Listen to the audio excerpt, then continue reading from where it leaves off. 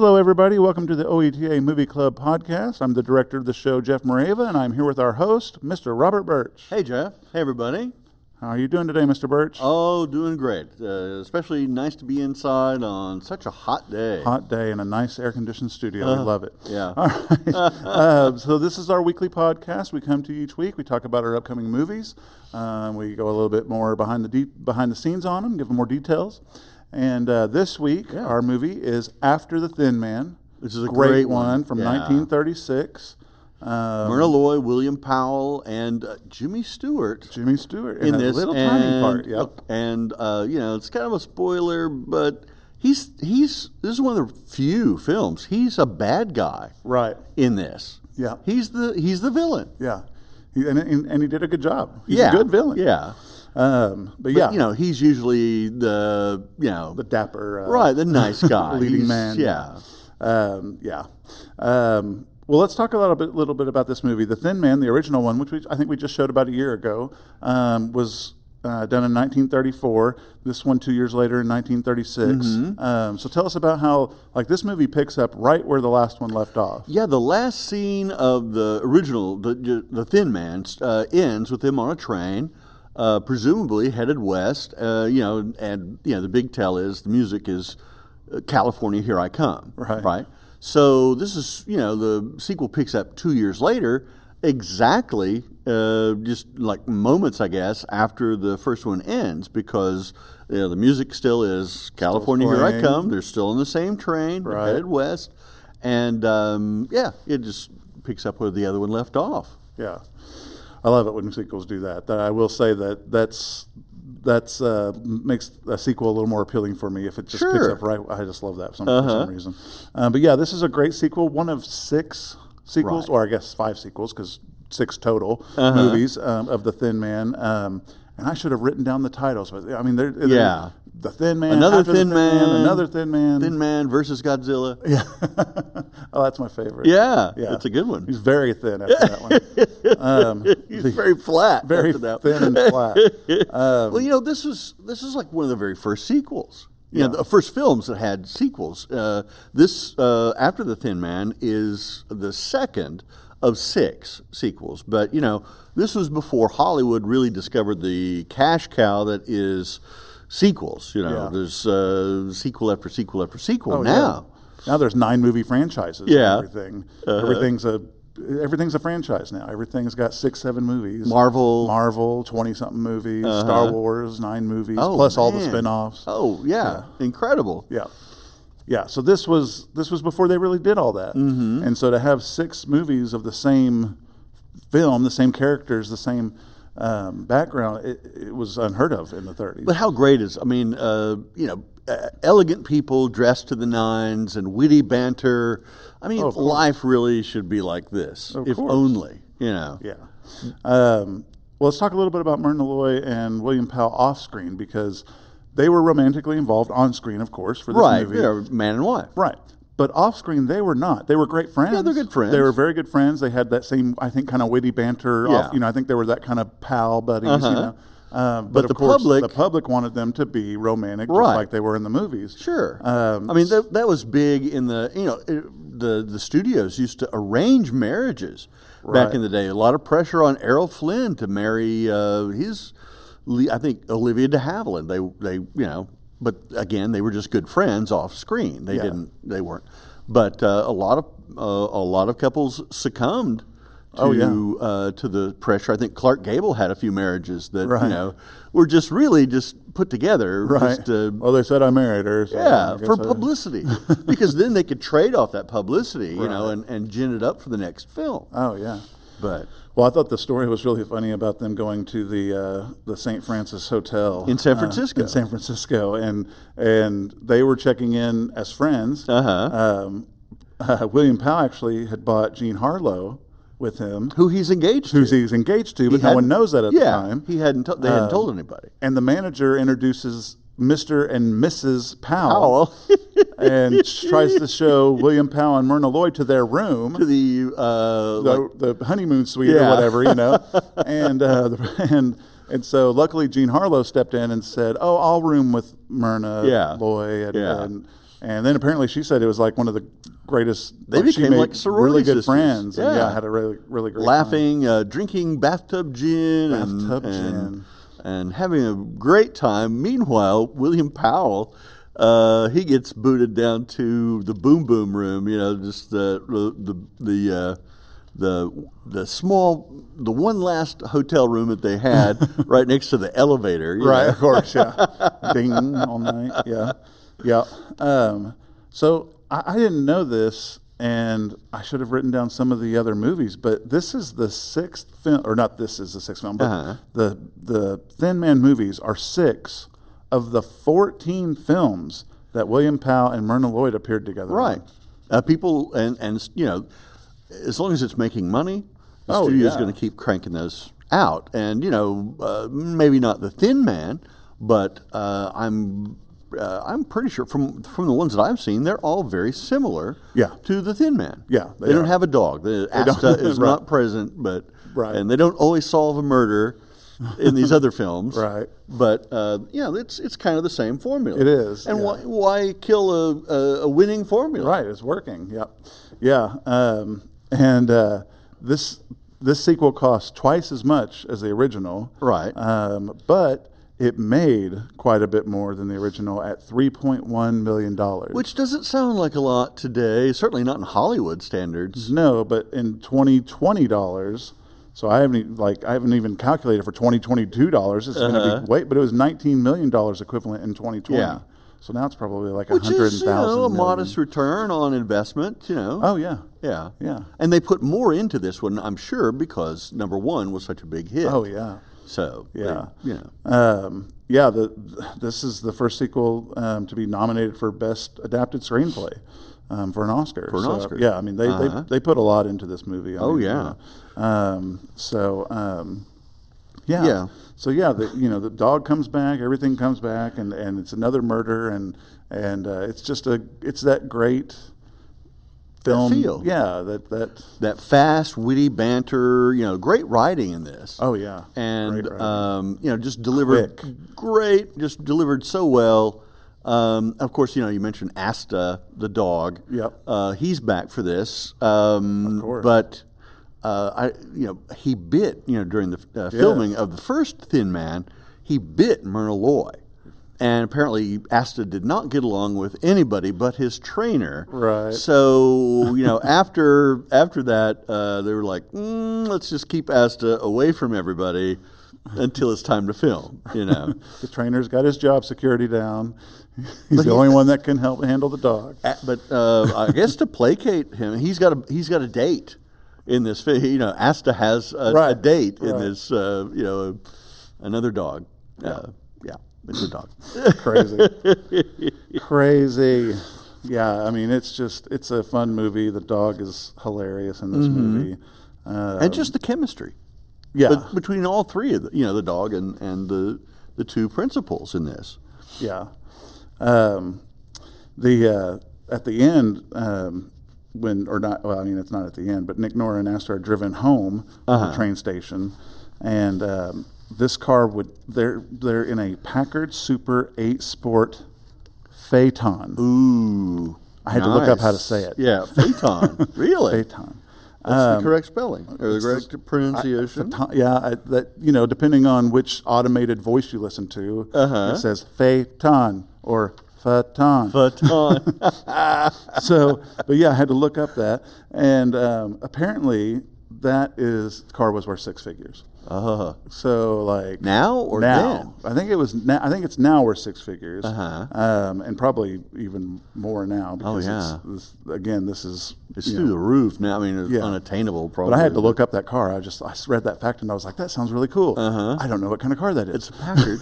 It's a Packard, right?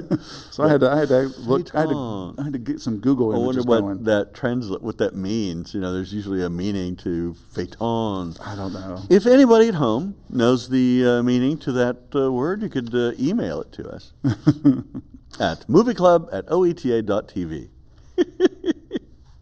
So the chauffeur in this, there is actually crossing the parking lot of the Colt Tower at the top of Telegraph Hill in San Francisco, and then Nick and Nora walk up a hill a little bit, and actually it's below the tower in San Francisco, and then Asta runs down in the backyard, which is a grassy area behind the tower, and next to him is he's jumping on the deer sculpture. Well, that's back in L.A. It's how they cut these things. Yeah. Part of that's in San Francisco, parts in Los Angeles, but they cut it together. Yeah, and I didn't know until we were showing this movie and I started researching. I didn't know it was mostly shot in San Francisco. I thought it was shot in L.A. Yeah. And come to find out it was mostly shot in San Francisco, and then you watch it and you go, okay, well, I see a little bit here and there. And but yeah, it's always interesting to see where they shoot those things and how they make 8 cities look like one city. And even as close as San Francisco is, a lot of times they will shoot in L.A. and dress it to look like San Francisco, just to save money. It's, instead of flying everybody to, or driving everybody up the highway, up the Pacific Coast Highway, they'll just make it, well, let's do it in our back lot. Right, of course. Spend twice as much money. No. We'll build San Francisco we'll right build here. San Francisco. It's fine. One of the facts I thought was interesting about this is I'm a musician, so I love music, all things music, and the song "Sing Sing Sing," which is of course a very popular jazz hit, Benny Goodman. It's in this movie. The music playing at the coming home party is "Sing Sing Sing," which had not become a hit yet. Oh, so really? Yeah. So this was like a springboard for that.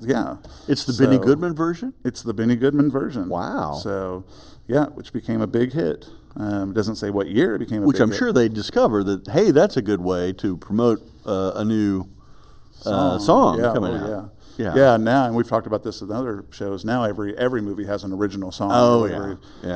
So they can enter it in those Oscars. There was nothing in the Oscars at the time, though. For best original song or anything. Yeah. The Joshua Tree scene. I wanted to talk about this for a second because I have a little personal tie into this. The Joshua Tree. The Joshua Trees. So the Joshua Tree scene in the opening scenes, while the train is going by, is actually the Joshua Trees in the Mojave Desert in California. And I recently drove through Joshua Tree National Park on a family trip that I had this last summer. And it's really cool for about 5 minutes. Oh, yeah? And then it keeps going and going. Oh, right. They're weird, cool-looking trees. Yeah. Very interesting trees, but it's a huge area just full of them, and they all look the same. They're all the same size. There's no like giant desert. one like Yosemite where you get the giant sequoia or the giant. None of that. They just all look the same. Oh boy! And it is in the middle of nowhere. No, I mean, like we had a 2-lane road, and we were like, where is everybody? Where is everything? Like if we break down here, we are out of luck, and but no, we didn't, luckily. And but no, they are really cool looking trees. I was expecting more from the national park, I guess, but they are really cool. I have a friend that she lives in San Diego, and this is her favorite place to go. She rents a cabin up there at least 2 or 3 weeks a year, and goes and just decompresses.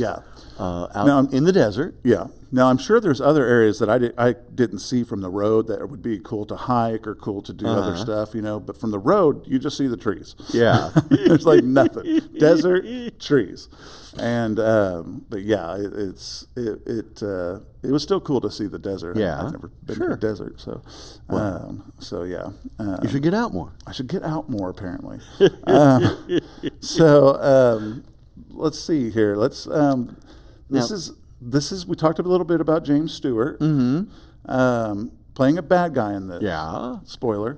Right. But yeah, I mean he did a really good job as a bad guy. Yeah, it's strange to see him in that though. It is. I'm so used. It's a Wonderful Life is one of my favorite films. Mr. Smith Goes to Washington. Oh yeah, he's the hero guy. He's the hero. Yeah, exactly. Pure of heart and brave in spirit.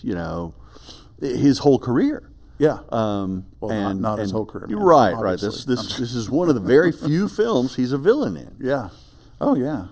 Yeah, I thought that was very interesting, and I had to watch it I couldn't remember him in the movie. Yeah. I had to watch it and go, that's what he looks like in the movie. Okay, now I remember. Now there's that great scene, the character Aunt Catherine's old butler who does the doddering walk, right? Yes. And I didn't know this until we were researching this, that when that great scene where he says, "Walk this way, sir," and then William Powell he mimics the old man's walk. Yeah. And, you've seen this kind of picked up in Monty Python and Young Frankenstein, walk this way. And Aerosmith. I'm not sure if they picked it up on this or from Young Frankenstein, but, apparently that's the impetus for the song. Their hit single. Walk This Way. That's funny. One of their early hits. right? Yeah. That's funny. I didn't know that. No, that's hilarious. Yeah, I mean, who would have thought Aerosmith and William Powell would have some connection? Yeah.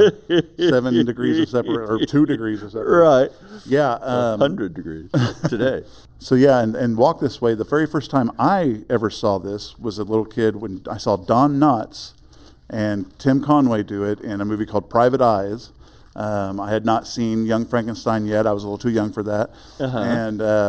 And so that was the first time I ever saw that gimmick, that Walk This Way, and was Don Knotts, and Tim Conway's the one who actually does it in the movie. But you walk this way, Mrs. Huygens. Yeah, it was that's a classic bit, of course. Yeah. Classic When are we bit. getting the some of those great Don Knotts? Tim Conway films. Hey, I don't know. Or we'll do Dorf on Golf or something some weekend. That would be my favorite.